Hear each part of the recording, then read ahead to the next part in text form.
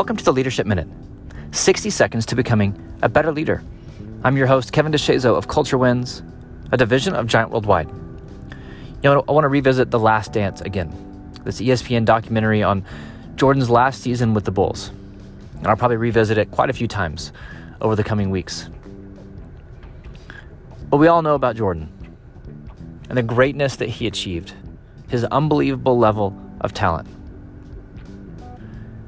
But I think the real beauty of it is the team success, because true greatness multiplies. Was it about Jordan? Of course, but it wasn't just about Jordan. Because you can be an amazing talent, an incredible player on a losing team. You can score 30, 35 points a game, be the best scorer that the league has ever seen, and lose. But that's not what greatness is about. Greatness isn't just about you becoming your best. Greatness is about helping others see the best in themselves and pursuing it together.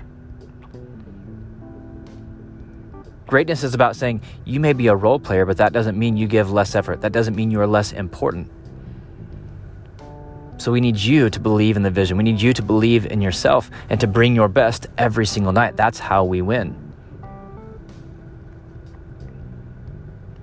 And we live in a world that's focused on you, about you getting yours. And you can get yours.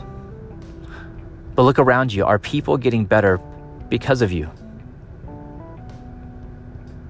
Are you taking your gifts? Are you taking your talent? Are you taking your mindset and multiplying it to those around you?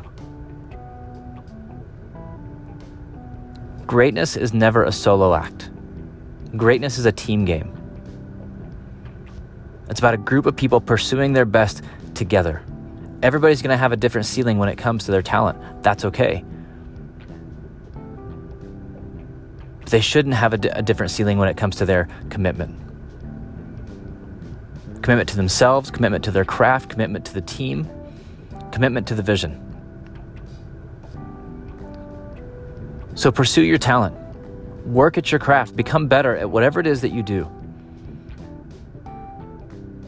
But also make sure that you're taking the time to help those around you become their best as well. True greatness brings out the greatness in others.